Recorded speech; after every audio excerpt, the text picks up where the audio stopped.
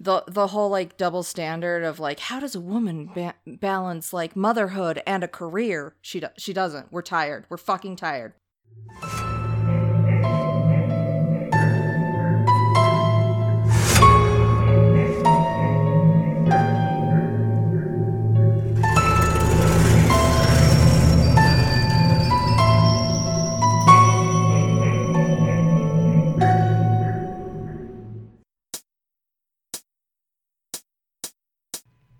Hello, listeners. I'm Kay, a musical theater nerd. And I'm Warren. I'm musically challenged. We host a podcast every Wednesday called Tone Deaf, a theater nerd's guide for their musically challenged spouse. Join us as I introduce Warren to musicals he's never seen and test his knowledge about musical theater. You have to have knowledge in order to be tested. You've come a long way, babe. Now you know that Andrew Lloyd Webber created Cats and not West Side Story. Is that the one with the cobras? And we still have a ways to go. Tune in every Wednesday to Tone Deaf. Welcome to Pomegranates and Pitchforks. This is a true crime and horror podcast that brings true stories and not so true stories together in beautiful and disturbing harmony. I'm your host, Alexandria Youngray, with my lovely co-host, Sunshine Bellon. Hey, folks. So yeah, today we are talking about Polly. She is the first canonical victim of Jack the Ripper. And, yeah, what I was telling you before we started, I don't want to imply that she's boring, because I actually really love her story. It's more that her story feels very everyone's story. Mm-hmm. Like, her story feels like, I bet that this is what most of the people who were homeless women... An every woman's story? It's a very everyman story. But for homeless women in Whitechapel. Okay. You have a long-ass outline for her, though. 2 pages are pictures. But yeah, her outline is a 6-page outline. Holy shit! Yeah, that when I started outlining this is your for outline, this, right? Not mine, so that makes a difference. Yeah, this is my outline. Usually, my okay. outlines are about this long. Yeah, but yeah, when I started outlining for this, I figured that our intro episode would be 1 episode. Actually, I thought maybe I could do an intro episode and then 2 of the women, and then another episode that was 3 of the women. Yeah, no. That's not how you work. You should know that by now. You know how I suck at brevity. Yeah. and I am sure that it is some educated white bullshit, but I like to give as many details as possible. I'm not trying to overcomplicate things. I'm trying to give you the whole story. So yeah. But yeah, I love Polly's story because it feels very relatable. Relatable. That's what it is. Yeah, yeah. Her story is a story that doesn't quite exist today because circumstances are different. But if you take out the circumstances, the Victorian England circumstances, right, this is an everyman story. Unfortunately, homeless women in poverty, it's still pretty relatable today. Yeah. And honestly, I that's exactly what it is that like, I think that there will be people who listen to this story and say, not quite, because I don't live in Victorian England, but that's my story. If you take out Victorian England. Yeah. That's what I was trying to say. Yes. Thank you for helping with that. Mm-hmm. You're welcome. That's what I'm here for. My value in this podcast is in translating Alex. Thank you. Someday I will be medicated. Do you not take ADHD meds now? Not yet. I have my appointment on the 24th. Polly. Yeah, we haven't even gotten into paragraph 1. We haven't even gotten into paragraph 1. So yeah, Polly is very much an everyman story, except for her everyman story is in the context of Victorian England, so it's that much worse. Right. Victorian era England does not sound like a great place to be. No, it's not a great place to be. If you were an aristocrat, then it was kind of cool. Otherwise, Yeah. it sucked ass. I was just thinking, though, even as an aristocrat, I don't think it would be that great. I think it was awesome. Especially as a woman. I don't know. Okay, maybe not if you for were a women. man. Nothing was good for women before. I would not go back in time anywhere. Yeah. I don't even know all. if I'd go to the 80s. Nope. I'm good. Yep. So, Polly was born Mary Ann Walker. And she died Mary Ann, or Polly, Nichols. She lived from August 26th, 1845 to August 31st, 1888. Story time. So she was 43. Okay. So, Mary Ann Walker, who would become known as Polly, we're not sure where the nickname comes from, but that is literally what she went by, Okay. was born the second child of Caroline and Edward Walker on August 26th, 1845. Her elder brother Edward was born 2 years earlier, and her younger brother Frederick was born 4 years later. Her father, Edward, described himself as a blacksmith and engineer, likely involved in the creation of machinery or typeface for the printing press based on the family's location on Fleet Street. Oh, Fleet Street. Fleet Street, otherwise known as the Street of Ink at this time, was mostly known for printing and publishing. And it's demon barbers. Yeah, also that. But basically, because he was a blacksmith and described himself as an engineer and the family was living on Fleet Street, All that adds up. it's safe to presume that he was probably working somehow in the printing press. Okay. So, blacksmithing, while a respectable career, did not earn a hefty wage. A blacksmith early in their career could expect to earn 3 to 5 shillings a day and could make 6 shillings and 6 pence after gaining a permanent position. So that's 18 to 30 shillings a week to start and topping out at almost £2 a week. You know, I have no context for that whatsoever. Is there a Google, like... Okay, so there's 20 shillings in a pound and 12 pence in a shilling. Okay. Yep.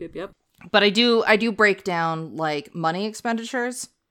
So the average weekly expenditure for a medium-sized family like the Walkers at this time was about 28 shillings. Okay. So, you know, your early day laborer, if they're making like as much as they possibly can, will barely afford this. Right. So they're making enough to, it's like hand-to-mouthing it. They're making enough Yes, to pay exactly. their bills every month.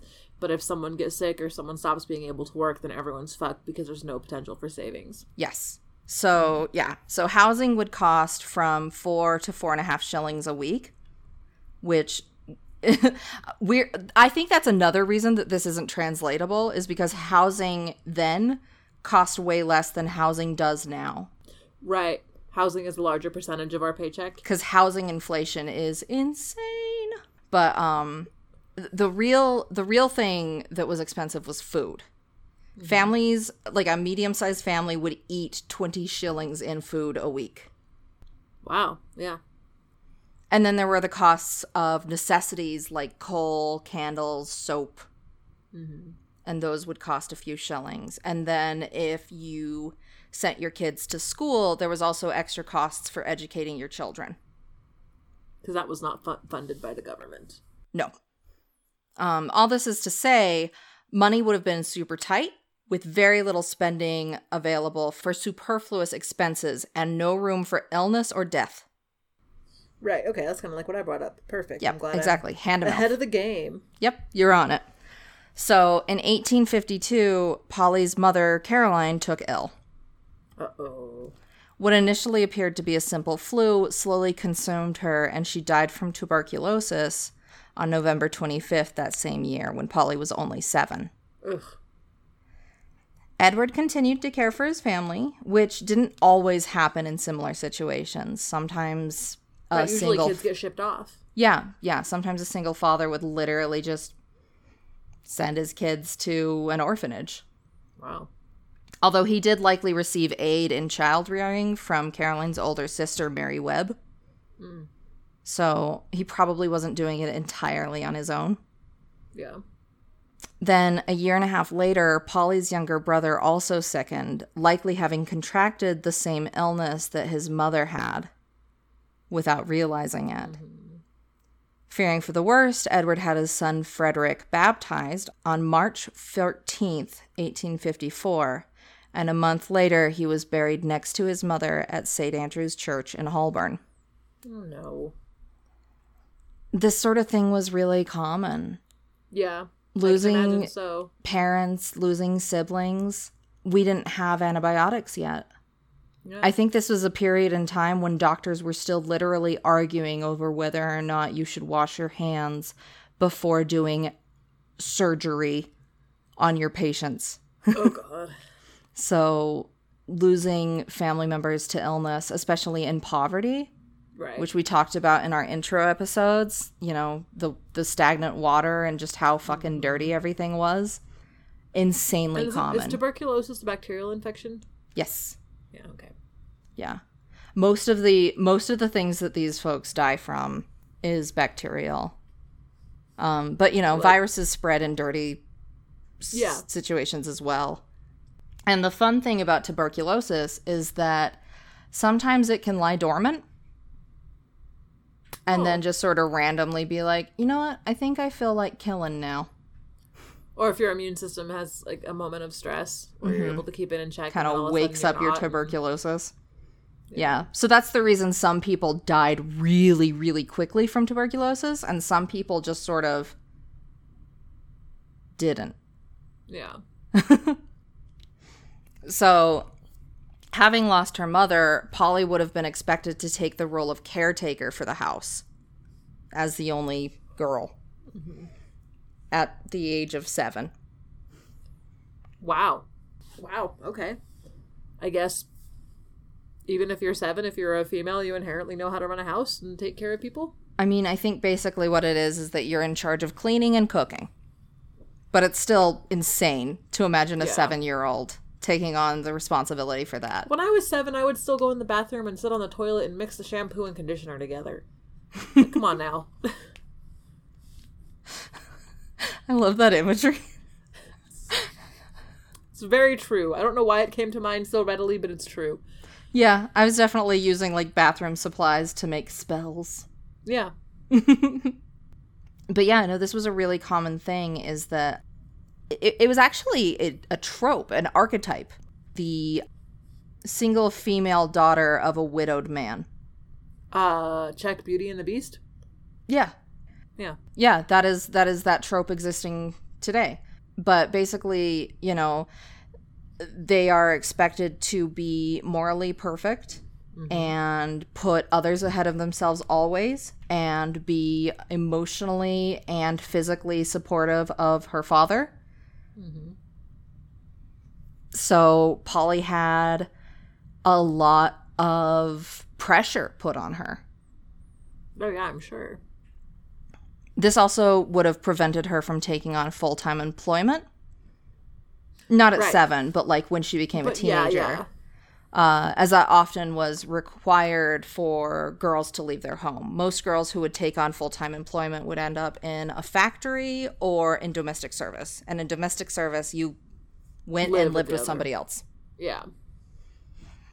However, due to the reduced family size, Edward's wages were capable of covering expenses, which enabled Polly to split her time between taking care of the home and attending school. Well, that's nice.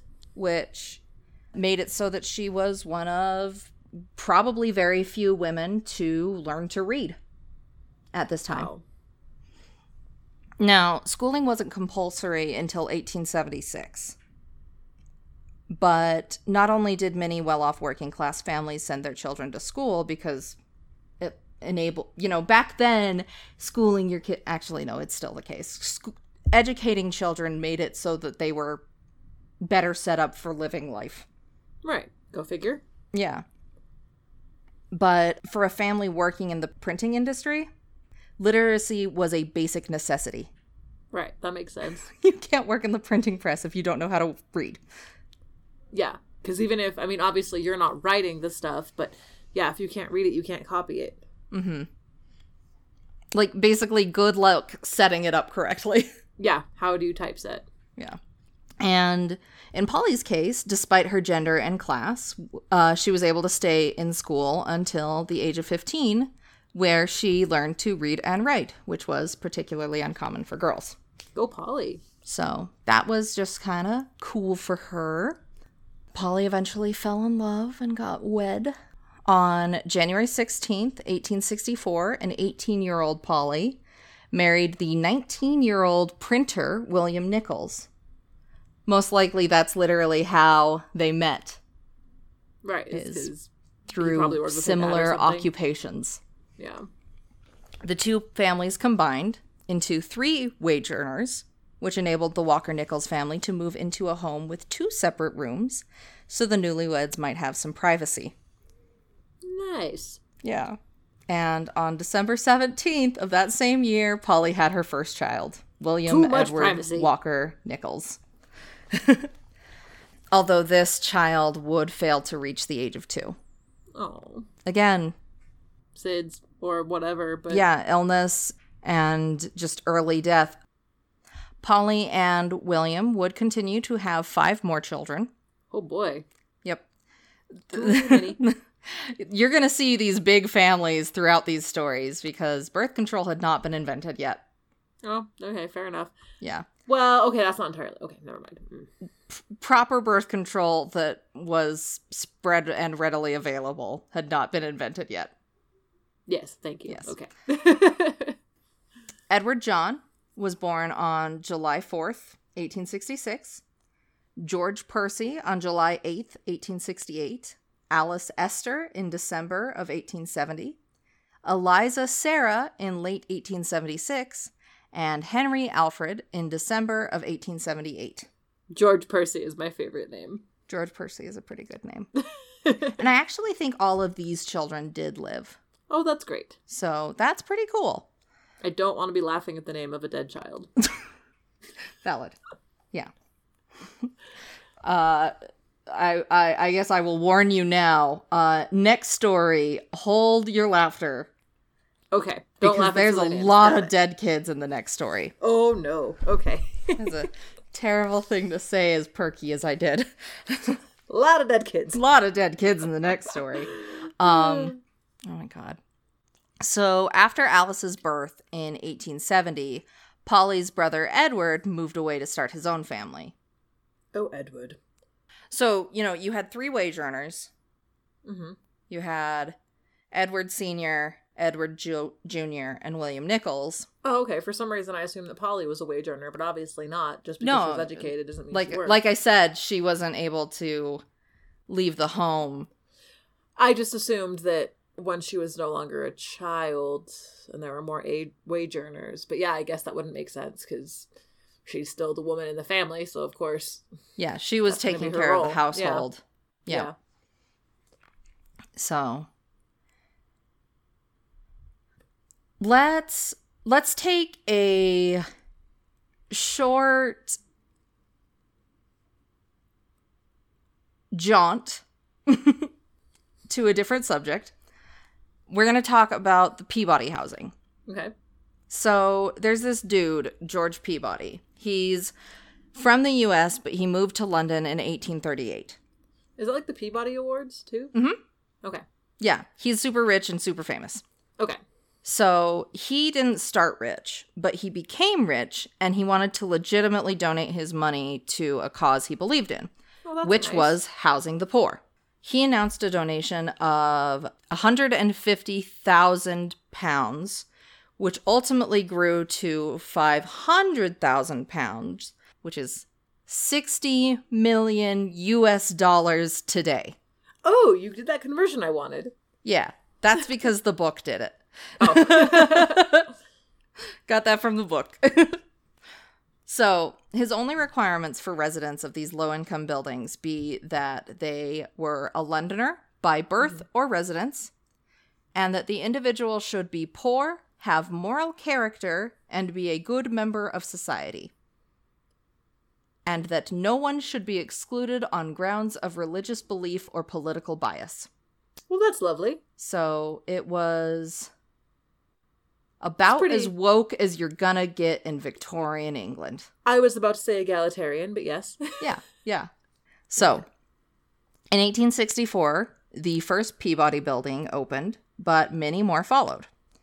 These apartments were gas-lit, came in 1 to 4 rooms of 14 to 15 feet by 11 to 12 feet.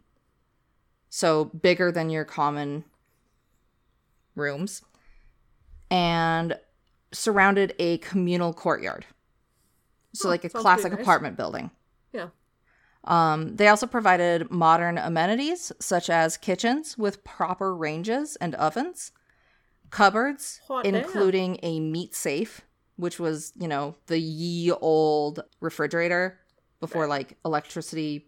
I forget how they did that, but they had like a magical way to keep those cool. I remember looking into it, but basically it was like metal and double glass doors and yeah. It was this box that like had like metal and glass, and it was not good for keeping things for a long time, but basically you kept like perishables in there for a day or two. Right. Which was kind of cool. It also had improvements on cleanliness and hygiene, like a tenant laundry and a bath with gas-heated water, and indoor toilets with water sinks meant only to be shared between 2 apartments. That really sounds way better than a shit house that was overrunning for the entire fucking street. Right, that sounds like next level accommodations for that era. Mm-hmm. Yeah, no, these were actually like nice buildings for impoverished people. Sweet, way to go, Peabody. This is also where the waste disposal system of a rubbish chute was created. Oh. Was for these buildings. That's sweet. Which I think is kind of neat, because we still have rubbish chutes. I like rubbish chutes freak me out. I always think there's going to be something scary going on with them. Probably because too many horror movies have made... And horror video games. Like, rubbish chutes are definitely a place of scary. Also, probably because I bet they just eventually start smelling like ass. So, you know, these were really cool, really modern buildings that were catered to the poor, and they actually helped over 30,000 Londoners out of the slums. That's so nice. Yeah. So, honestly, I think that this was actually really, really cool. I think it did a lot and helped a lot of people. Well, how could it not? That's such a drastic uptick from anything I've ever heard described of Victorian era England. Right? Ever. Yeah. So anyway, that's the Peabody buildings. Demand for this low-income housing was extremely high. So the expectations of the tenants were equally high. Tenants could not be habitually drunk or have a criminal record. Oops, I'm out. Okay. I mean, oh my god, both you and I drink way too much to be a Victorian woman. Like, being a woman and drinking ever was a moral downfalling for... Oh. We'll get into it in all of these stories, I swear. But yeah, couldn't be habitually drunk, couldn't have a criminal record. Tenants could not live together as an unmarried couple. Oh, double out. Yep. The man of the house had to provide a letter of character from their employers. This both proved their gainful employment as well as showed that they weren't hiding any distasteful qualities. Oh, I see. It was a character reference that, you know, was also the equivalent of a pay stub. Right. Some tenants were turned out for not properly upkeeping themselves or their lodgings. So if your house isn't clean enough? So, like, basically, if you were dirty, like, if you were, you know, filthy, if you weren't caring for your space or yourself, they would evict you.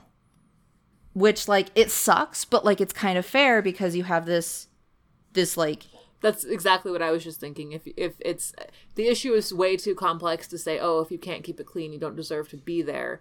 But you can also see how the proprietors of something like that would be like, well, I'm not just going to build a super nice place and then have people living in it who don't appreciate it and aren't trying to pull themselves up. Yeah. Yeah. I don't think it's a matter of who deserves to live there or not, so much as, like, you have this place that is, like, you know, you have to keep it nice. the bleeding edge of hygienic tech, I guess. Yeah. You know, like, this is the first time that we have, like, decently running fresh water, clean water to clean yourself with. This is the first time you have, like, separate kitchen area than the rest of the house. Like, you know, this is like, they have laundry for the tenants. And so, like, you know, they're trying to make it so that all of these people that are impoverished can have access to a hygienic living space. And so you can't let people be unhygienic in that living space, or you're literally letting the space drop for everyone else who is trying to be hygienic in that living space. Yes, exactly. So, yeah, it's complicated, but I don't blame them for throwing people out for not taking care of their space. So, back to Polly. Mm-hmm. On July 31st, 1876, Polly and William moved their family into the Peabody Building on Stamford Street on the second floor of D Block 3. Good job, Polly. Conveniently close to William's workplace. Oh, yeah. When the Nicholses moved into the Peabody Building, Polly's father did not come with them, instead moving in with his son's family. So for the first time in Polly's life, she lived away from her family and out of the slums. Wow. Which was two really, really big changes for her. Nice job, Polly. Yeah, like, it's kind of like, oh, cool, like, we're going up in the world, you know? Mm-hmm. Like, we're slowly climbing that social ladder and slowly climbing out of the muck. Yay. And I feel like things are, I mean, obviously this is not going to end well. It's not going to end well. But, you know, there's a moment of like, oh, cool. Yeah. So, shortly after the birth of Eliza Sarah, they moved from their 4-room into a 3-room in the same block, number 6. Mm-hmm. Basically, money was pinched as children were born and died, and children came of age to be wage earners, or wage earners died. Yeah. You know? And so, having one more mouth to feed, they moved into an apartment with fewer rooms. Yeah. Their neighbor, Sarah Vidler, in number 5, so they're number 6, Sarah's in number 5, had moved to D Block in 1875 with 4 of her 5 children, Sarah Louise, Jane, William, and her eldest daughter, 21-year-old Rosetta. Mm-hmm. So they became neighbors. Obviously, those families got really, really close. And Rosetta had married in 1874 to a ship's cook. Now, his trips abroad left Rosetta separated, but legally bound, and therefore unable to remarry. Thus, she remained a dependent of her mother's household. I'm sure it doesn't matter, and it's probably just unknown, but they must have been more than separated for her to be wanting to remarry. I mean, so basically, like, he was physically far and was not helping her financially. Okay. So she married for love and then was like, oops. So that's the problem, is that, like, she was married. She was legally married, but her husband was not there and was not providing for her. And so she was financially dependent. And the only other way she mom. could be provided for economically was to get married again. Right, okay. So gotcha. Basically, she still stayed in her mother's household. Right, gotcha. Her and her mother took employment as charwomen, which is the most poorly paid service occupation. And what is that? They're domestic. They're domestic servants. They're come-in and clean maids. Okay. So they're not live-in maids. Right, it's like when you call Molly they're maids just or come-in something. and clean maids, and they are terribly paid. Oh, no. Yeah. And did we talk about this when we were doing the introduction? That just, like, women's labor, like, reproductive labor, was just paid less? Yes, we did. Okay, good. Yeah. So basically, because they were doing women's work, and it's like the ultimate women's work, just somebody coming in to clean your house, or coming in to clean an office space. Regardless of how physically demanding or whatever it may be, it's women's work, so it's not valuable. Yep, exactly. So, when Polly needed extra help after the birth of Henry Alfred... Oh, Henry Alfred. Rosetta and her sisters offered their help, and the two families became super close. Okay. William Vidler even began a position as a porter for the same company William Nichols worked, and Sarah Vidler's younger girls began bookfolding work.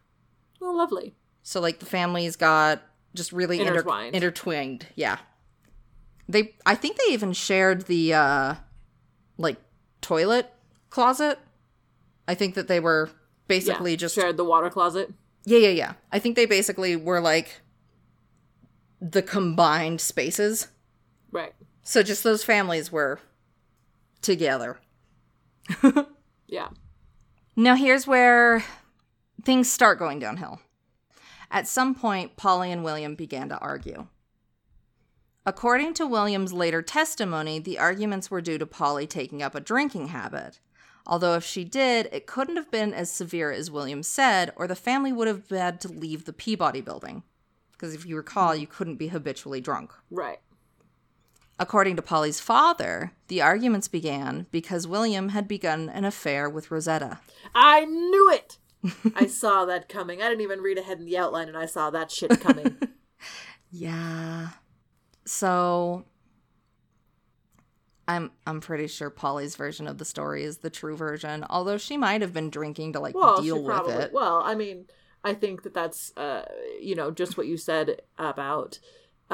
if it was actually as bad as her husband said, they would have been kicked out of the Peabody building. Mm-hmm. The issue is not, I mean, how could anyone not want to be drunk all the time living in Victorian era England?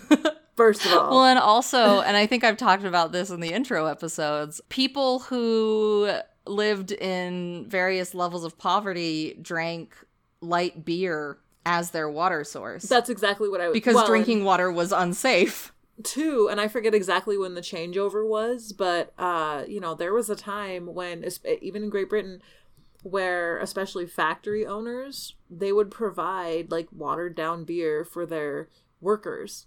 It was before they started providing coffee breaks. That's where the traditional coffee break came from, was employers used to have provided beer breaks, ale breaks, so that, because as giving them alcohol... helped with pain, kept people compliant, kept people working, the calories sort of substituted for food. So, liquid bread. Yeah, so, she probably was drinking, because, why the fuck wouldn't she be? That is so dangerous in a factory setting. No wonder people lost their fingers all the goddamn time. OSHA would lose their shit. Oh my God. I am currently losing my shit. Don't act like you never drank a beer and used a table saw. Come on. I've never drinking a beer and used a table saw. Oh, just me then. Arguments. An affair with Rosetta. K. Fucking Rosetta. Literally. Sorry. So, between 1878 and 1880, Polly would leave her marital home and take refuge with her brother and father. Somewhat regularly. Mm-hmm. Eventually, they would convince her to return home and to her duties as a wife and mother. Also, her brother had his own family along with his father and just simply didn't have the room for Polly. Poor Polly. So, and I want this to be really, really, really clear for this episode particularly, but also for every episode going forward. As a woman in Victorian England, your only purpose was being a wife and a mother. Mm-hmm. Probably not even very much personal identity beyond that either. It was your identity. And so this is all information that you'll have to kind of guess at.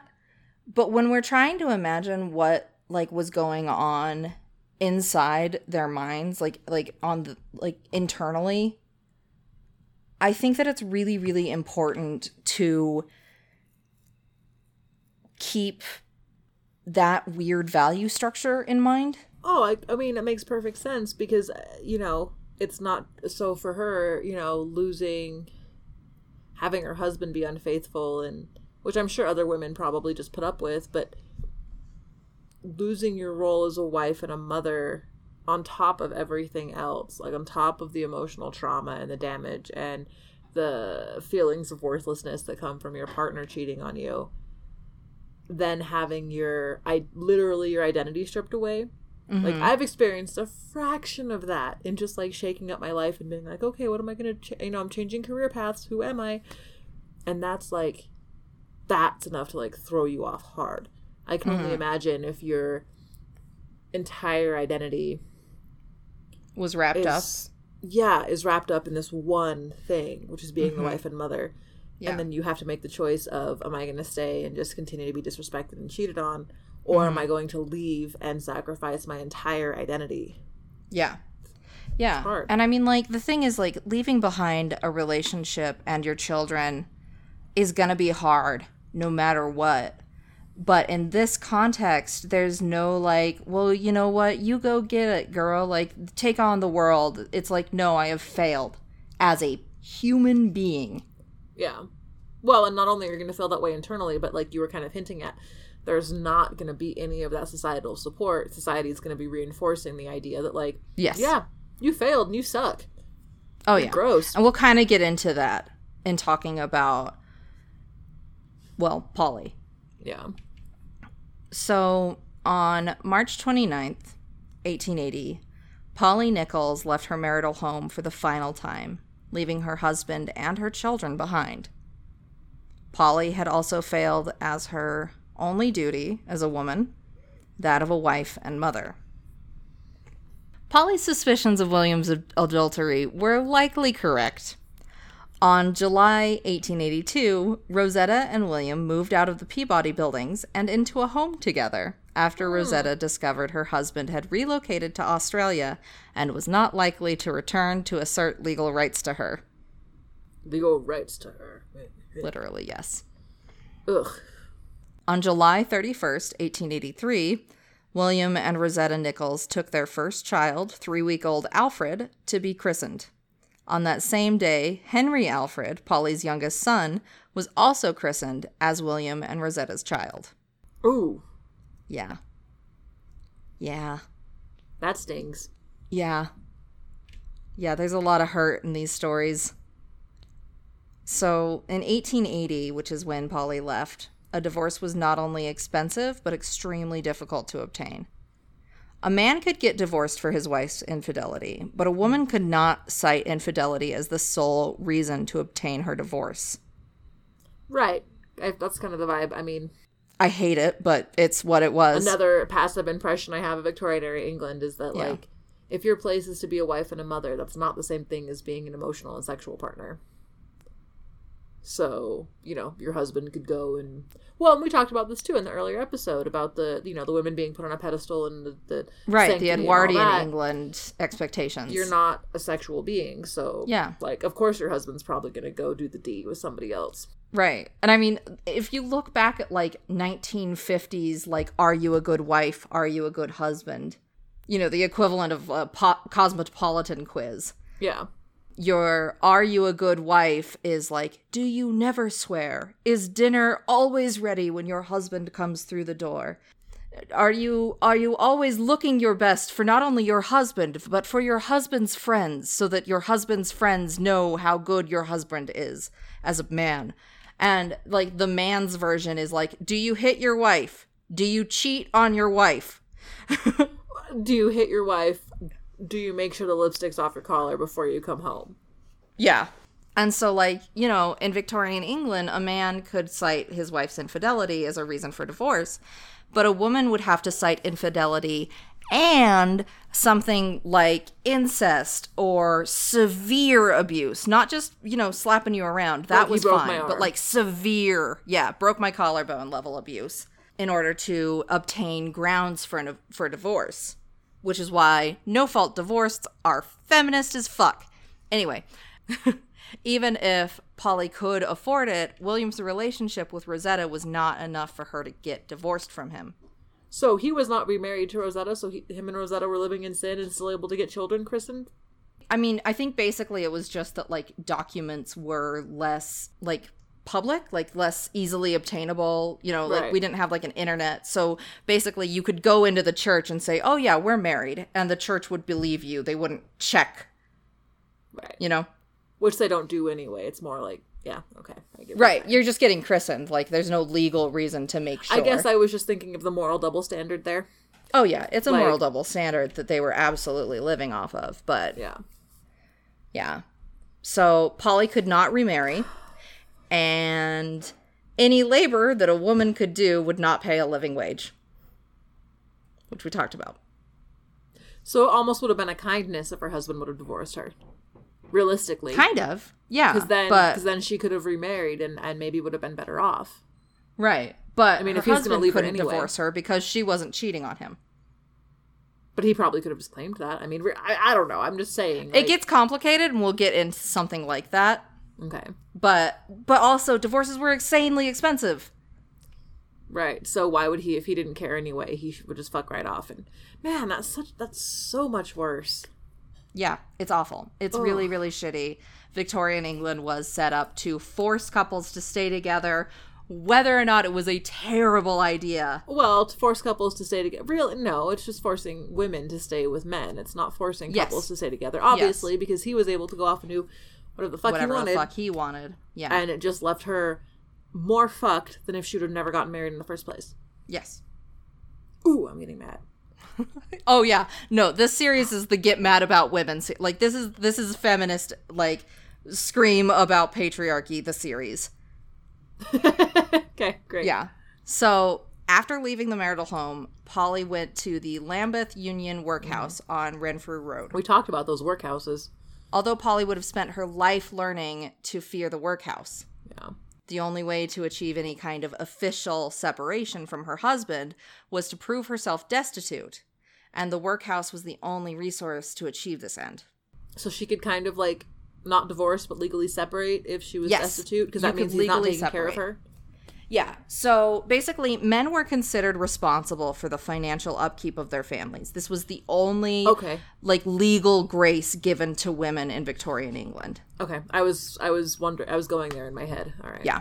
So Polly would have been interviewed by a relieving officer about her personal details and the reason for the marital breakdown.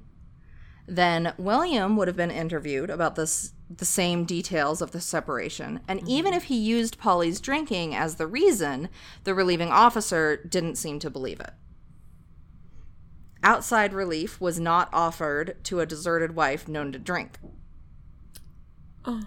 But Polly was awarded a weekly maintenance of 5 shillings per week that she was able to collect from the relieving officer. So if I get this right, William had to pay that to her. It was like an alimony. her drinking could have precluded her from that, but didn't? Yes. Okay. Which shows that, Again, his claims were probably totally false. yeah. Or at least Even if she largely was drinking, she was exaggerated. not drinking enough for it to have been a problem. Right. And like, what we consider a problem modern, not even close. Right. Well, that's kind of what I was trying to allude to, I guess, earlier in our discussion when I was talking about, employers providing alcohol and everything, is I think that a vast majority of people were walking around with a buzz that you and I would not go to the grocery store with. Right.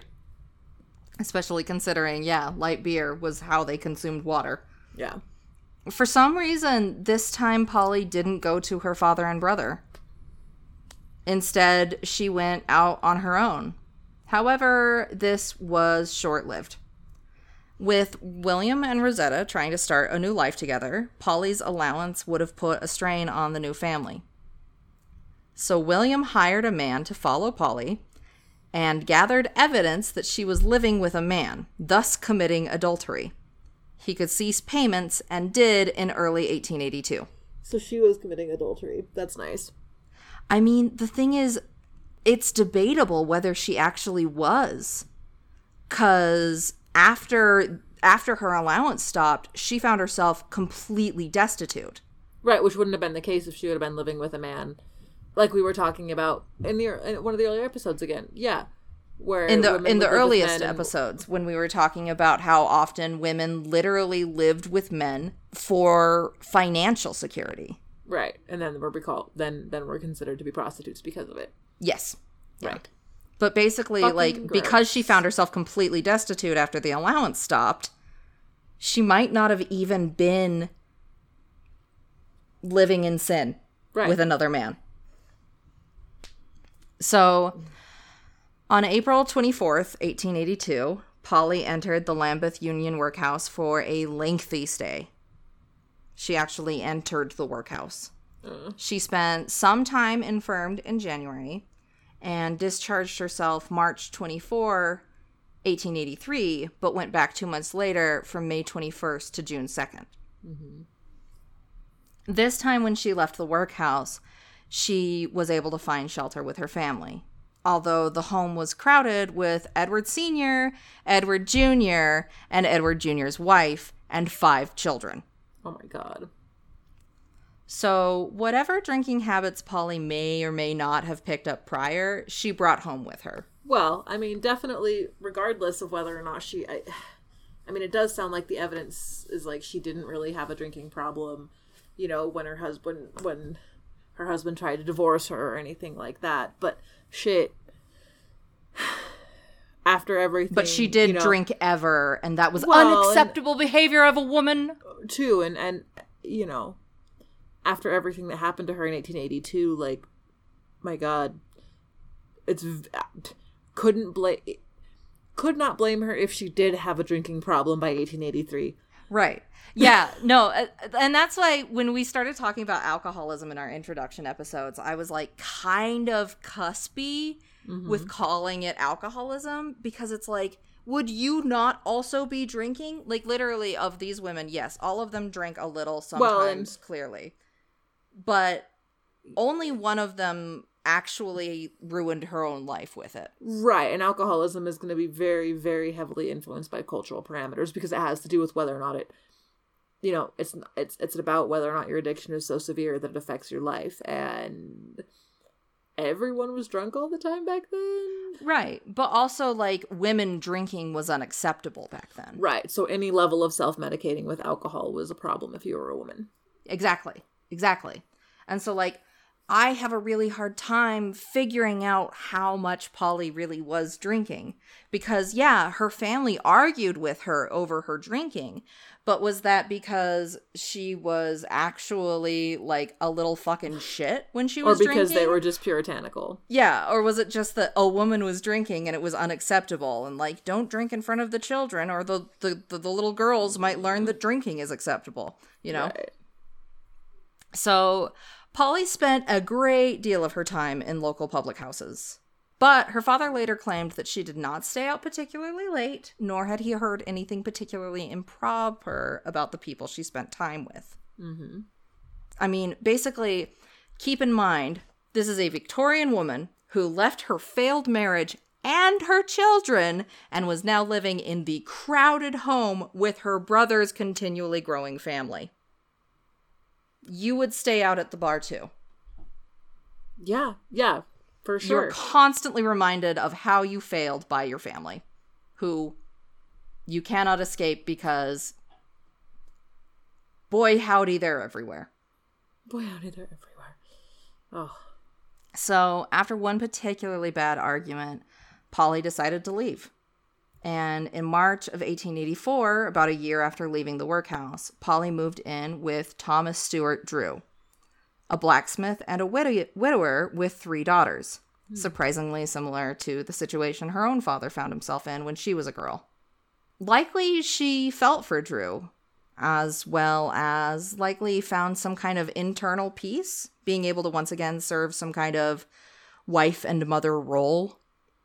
And this is legitimately the only time that we can basically be sure she actually was having sex out of marriage. Oy. Okay. Let alone, you know, prostituting herself. Right. Yeah, nothing about her thus far screams like party girl nightwalker. Nope.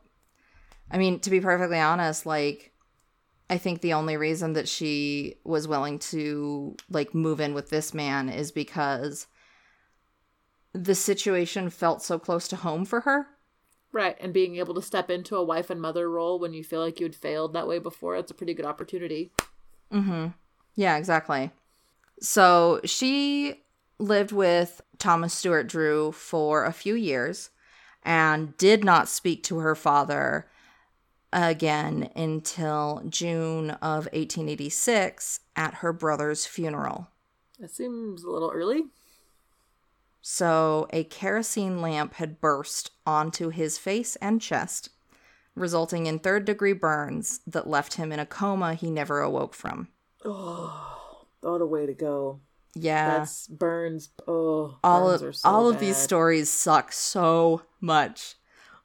So much. So much. So, after the death of her brother, Polly's relationship with Thomas began breaking down. Which makes sense. She probably started drinking again. Right, yeah. So, by November 1886, and recall the funeral was in June, they were no longer together. And this also stings. The next month, Thomas remarried to a woman he could sanctify a union with. See, that makes it seem a lot less like it would be about any drinking she did or not do because of her brother's death, and a lot more about whatever social hierarchy that Thomas wanted to maintain by being able to, like, be married and not be living in sin. Right. Like, yeah. that, you don't marry someone a month after breaking up with somebody else if you weren't already wanting to do it in the first place. Like, he had to have already been thinking that he wanted to have, like, a marriage. Polly probably got depressed after her brother died. And Thomas was probably already looking for a way out to marry somebody, to be with somebody he could actually marry. Yeah.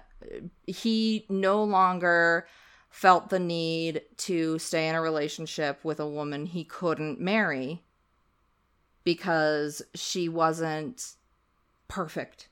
Mm-hmm. Ugh.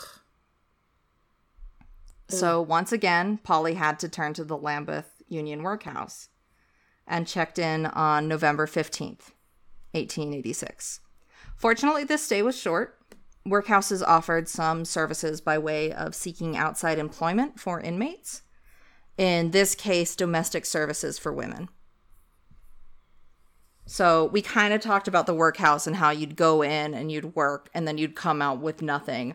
Every once in a while, they were able to do like outsourced work programs. But you weren't in the workhouse. You were actually working elsewhere. Yeah. Through workhouse services. Right. That sounds better. Yeah. So an older woman would have extensive knowledge of the needs in domestic labor. She'd know how to sew, she'd know how to cook, she'd know how to clean. So employers may have been willing to look the other way at whatever circumstances landed this woman in the workhouse in the first place. So under other circumstances, employers would be judgy about that? Absolutely.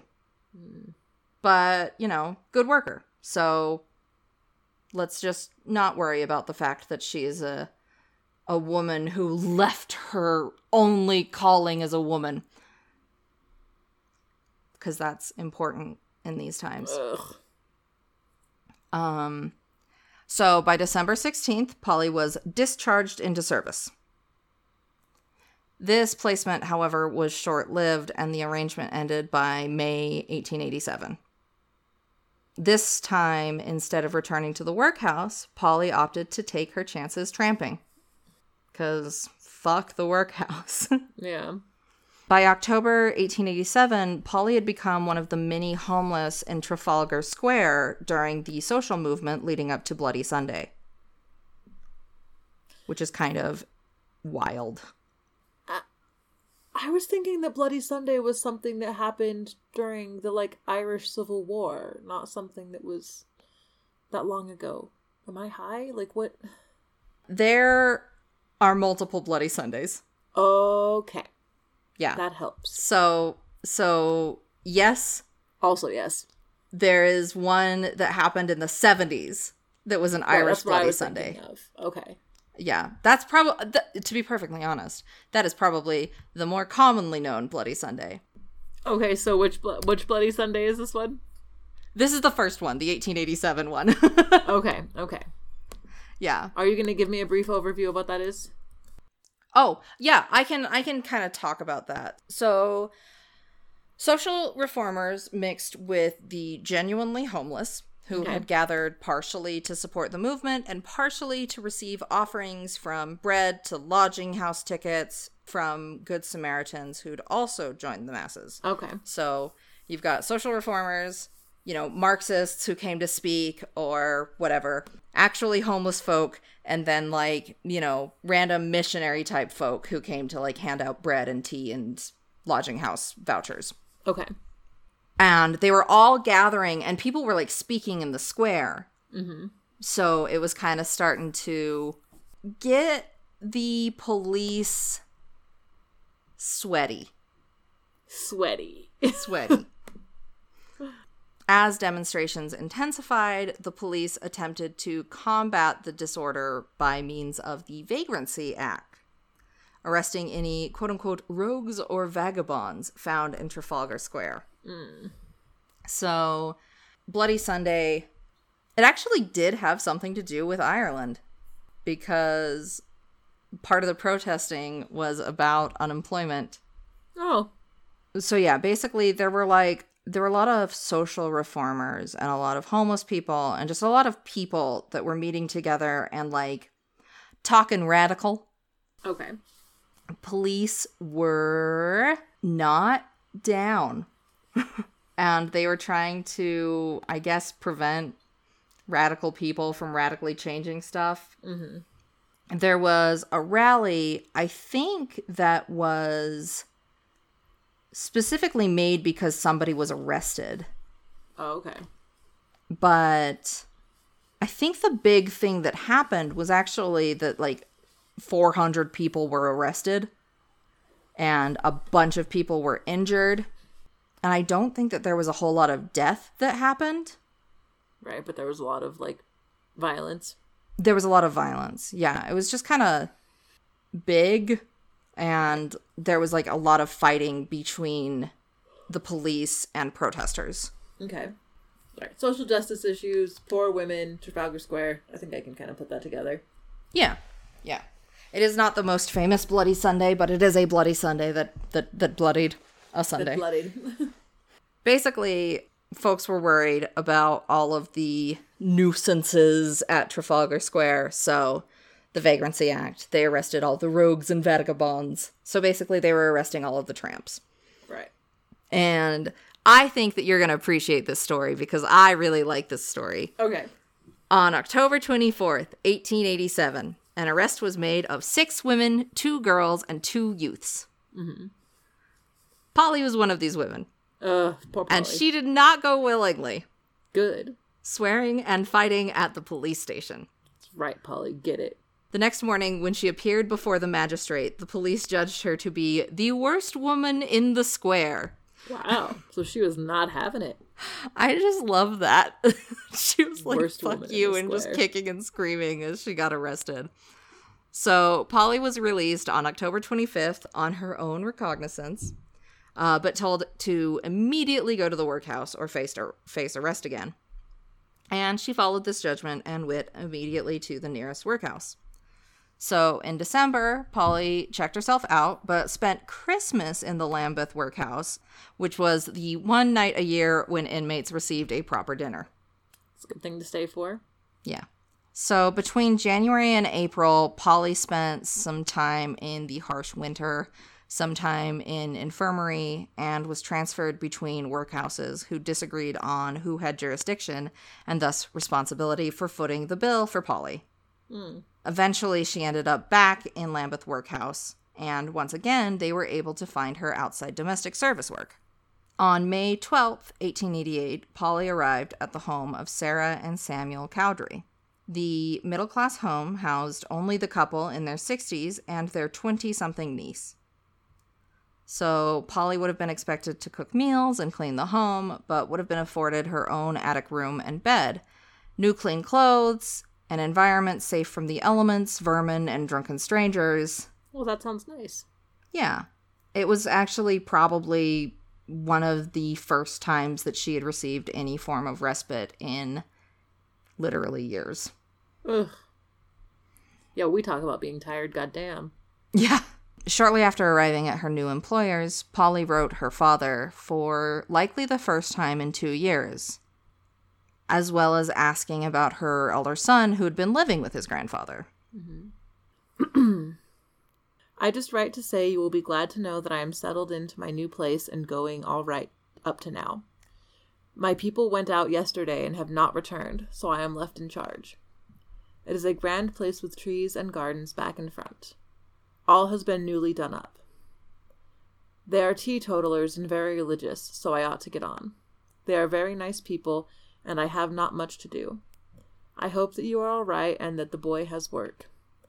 So goodbye for the present. Yours truly, Polly. Answer soon, please, and let me know how you are. So that is, I believe, the last time she contacted her father.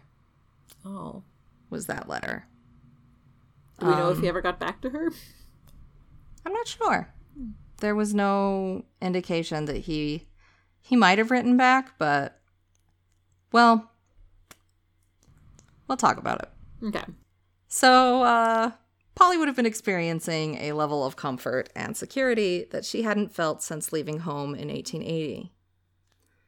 However, her new middle-class home of only a religious, teetotaling older couple and their younger niece would have left Polly fairly socially isolated. This family would have had no understanding of Polly's life.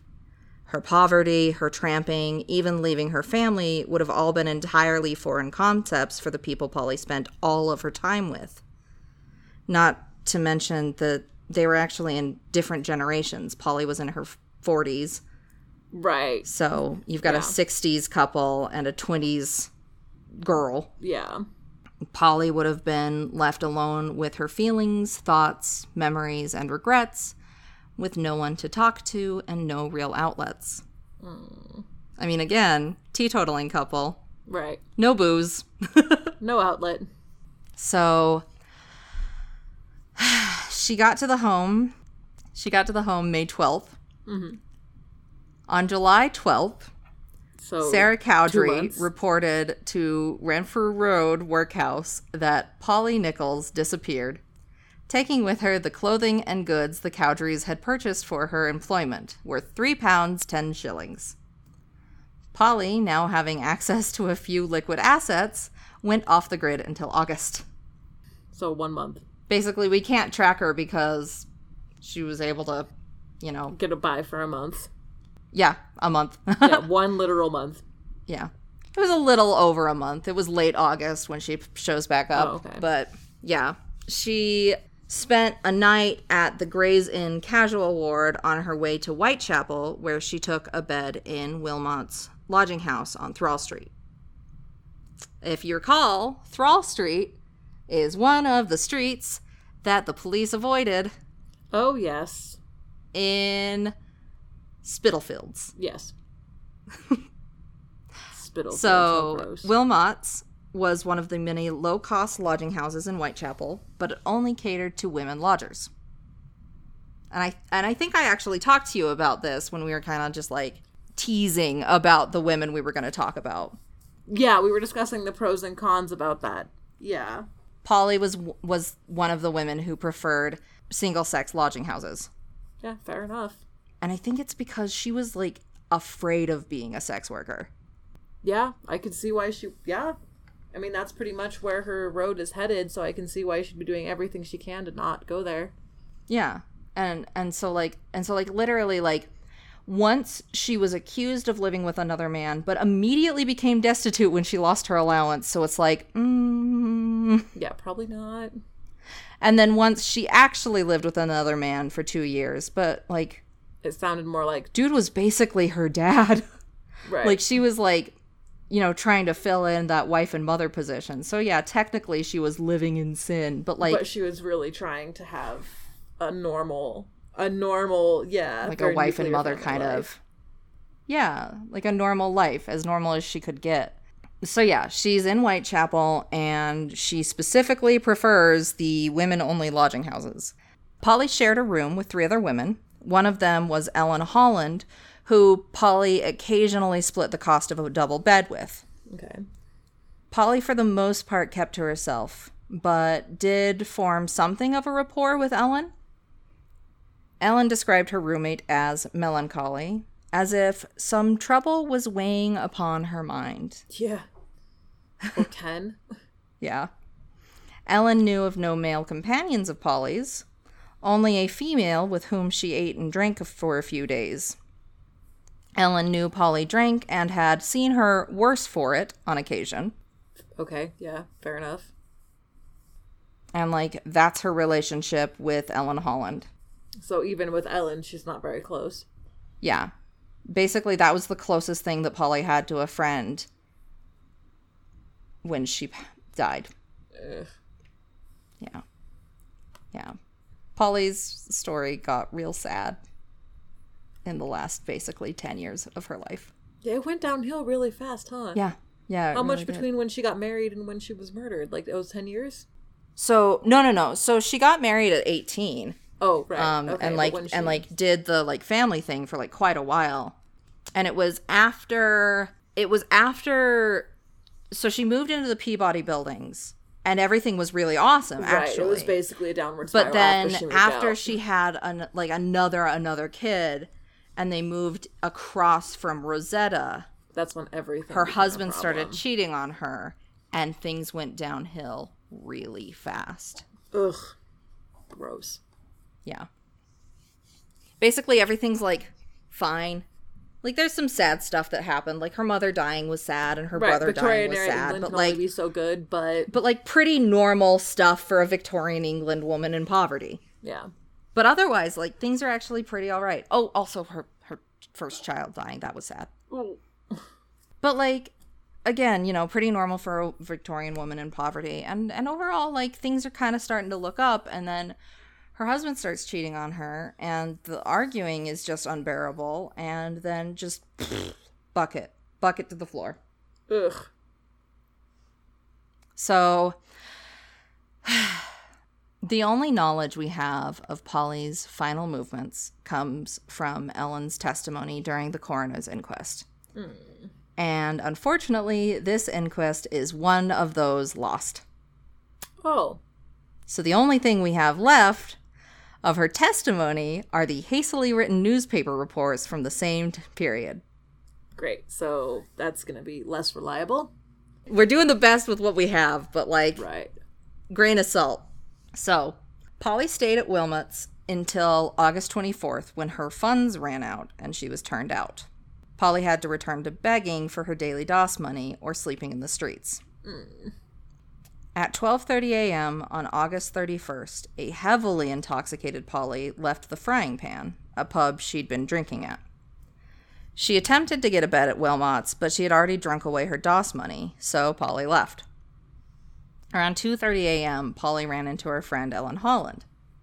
They talked for a short time, and Ellen tried to get Polly to come back with her to Wilmot's, but Polly was convinced that after her earlier attempt, she would just be turned away again.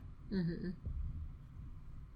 Polly promised she'd make it back to Wilmot's soon before stumbling off into the night. At 2:30 a.m., her chances of making her DOS money back were slim. Yeah. Polly was relatively new to Whitechapel and wouldn't be particularly familiar with the streets, let alone the better sleeping spots, and she was still super drunk. At some point, she came upon a part in the wall where a gate set back slightly from the footpath. Polly finally found a place to rest. On September 1st, 1888, William Nichols, dressed in mourning black, came to the mortuary to identify the body of his wife. William, shaken by the brutal sight of his estranged wife, addressed Polly. "I forgive you as you are. I forgive you on account of what you have been to me."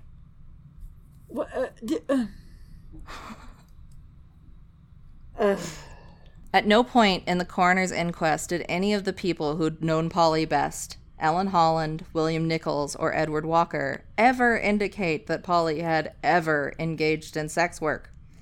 But as soon as the police heard that Polly left Ellen's side in search of her DOS money, they'd already made up their minds. Right, because and the newspapers and spectators of the stories followed suit. This early stereotyping of Polly as a sex worker influenced the way they framed the entire rest of the investigation and has since influenced the way the world to this day views Polly, Annie, Elizabeth, Kate, and Mary Jane.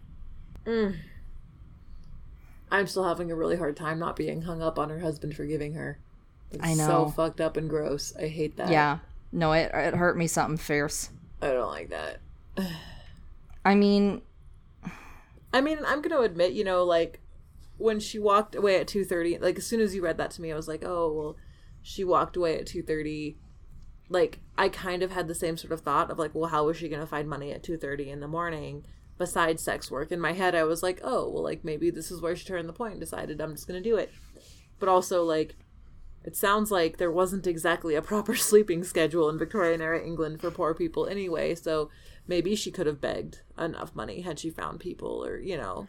well, I mean, honestly, I think that she was just drunk and she was like, yeah, no, I'll just beg for the money. And then, you know, was walking around looking for anybody to beg money from. And no, there was nobody. Right. Or was ashamed Yeah. or whatever, was making excuses and for whatever reason didn't want to go to the Doss house, you know, even if her friend would have paid for the bed. Right. Because that was a thing that sometimes people did, was pay for each other's beds, knowing that they would pay each other back. Yeah. But, you know, Polly had already been turned away from Wilmot's once that night and didn't want to try again. Right. It sounded like she just didn't want to be turned down again. Mm-hmm. And so, you know, and remember how I was talking about, like, you know, these are the super dark streets. Like, this was like one of the darkest streets that she was found on.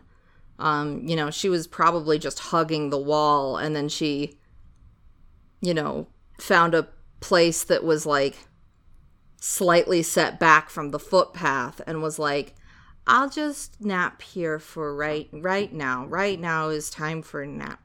Right. And then Jack the Ripper came upon a sleeping woman in the darkest place ever. Yeah, I was really, really struck by William's forgiveness. But yeah, the fact that he wasn't like, I'm sorry that what I did put you in this situation and now you're here. It just says a lot about the time and place that they were in. That, like, Yeah, it does. that all of that could happen and he could still come and, like, find his estranged wife gutted on a table and be like, it's okay. I forgive you. It's okay, I forgive you. Yeah. It's like, oh God. So, that's Polly. That's a bummer. Yeah, it is. I mean, I didn't expect it not to be. And honestly, like, I had the most darkest of fucked up, like, I just tried to imagine that moment. I'm just like, was she conscious? Was she unconscious? Like, what was happening? And man. Oh, I bet she was out. Her life sucked so hard that I wonder if she would have woken up partway, if she would have stopped it. You know, like, at what point might she have been okay to die? Like, really? Yeah, honestly, I think that she definitely was not heading in a good direction with her life. You know? Well, it's like a pretty continuous downward spiral. Like, Yeah, there was, exactly. and plus, heading in a good direction is kind of, I mean, there was no better direction. I didn't mean that in like a shaming her way. No, I so know. much I'm as just saying, like nothing is going right for her. Right. I Like, guess. like it does not look like there is a light at the end of the tunnel anywhere. Right. Yeah, exactly. That's kind of what I wanted to make clear is, like, there is no possible good direction for her. And not just in, like, the way people feel now when they're depressed and feel trapped, but, like, literally, undeniably, there literally was no good direction for her. Yeah. I mean, like, the closest thing to a good thing, which was working for a nice family, she left because she couldn't even handle that. Yeah. Because that also, you know, basically estranged her, you know? Yeah. She was socially isolated. Yeah. And we'll get into this in the next, honestly. So, like, this is a really depressing story. The next story is the saddest story. Oh, great. Oh my God, Annie's story is so fucking sad. Shit. Saddest. Great. It's so sad. It's so everything is so sad. And there's like little bits of light. It's like Angela's Ashes. There's little bits of light that keep you there. But oh my God, it's just sad and sad and sad and sad. Oh dear. I don't know if you ever read Angela's Ashes. I didn't. But My grandpa did and told me about it. And I was like, no, fuck that book. I'm not reading that. Oh man, several, like the entire time I was reading that book, I almost set it down, and then something funny or like a little bit light would happen, and I'd be like, okay, I can keep going. But like literally the experience of reading that book was almost setting it down because it was too sad to handle. That's Annie Chapman's story. Oh, great. Yeah. But yeah, that's Polly. And to be perfect, like I said, like her story is, you know, it's definitely like coded by the setting of Victorian England, but like it's very everyman. I think that a lot of us can see a lot of ourselves in a lot of the things that she experienced. I don't even think that the Victorian era coding, as you refer to it, like, I don't even think that really provides that much separation between her story. Mm-hmm. You know, like, really, I think that it's incredibly identifiable and very, you know, I think it resonates with everybody. Mm-hmm. Yeah.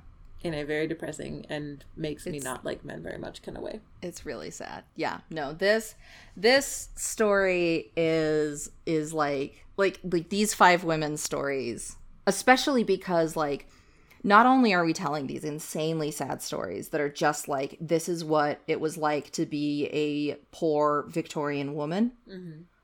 Also, the fact that they were then further bastardized. And like, this turn. Woman who lived this like complex life was diminished into a profession that she didn't even have.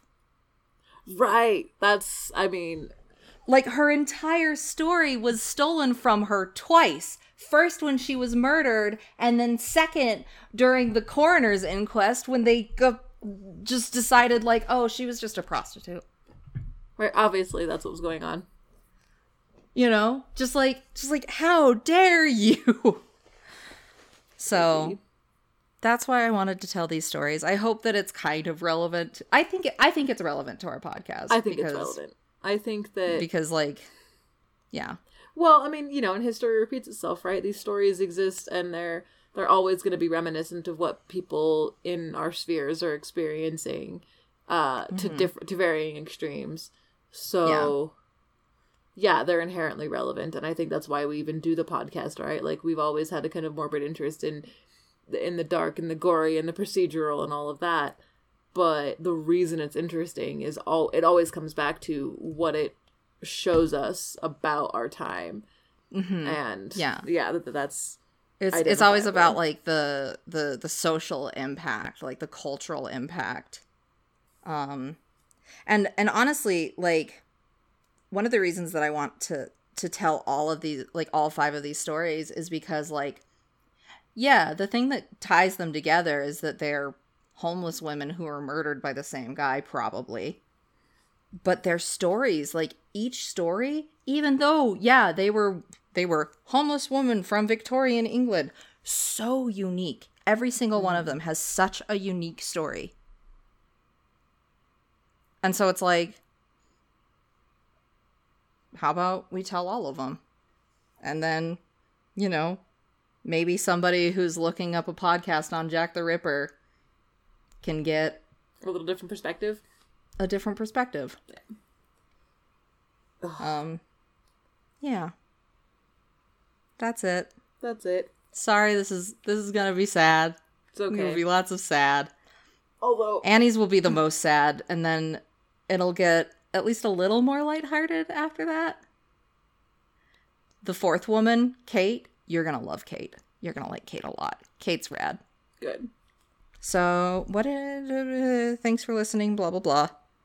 If you like us, you can rate and review us on all of the things that you listen to. And if you really like us, you can follow us at any of the things on at Palm Pitch Pod. And if you really, really like us, you can donate to our Patreon or our Ko-fi Also at Palm Pitch Pod.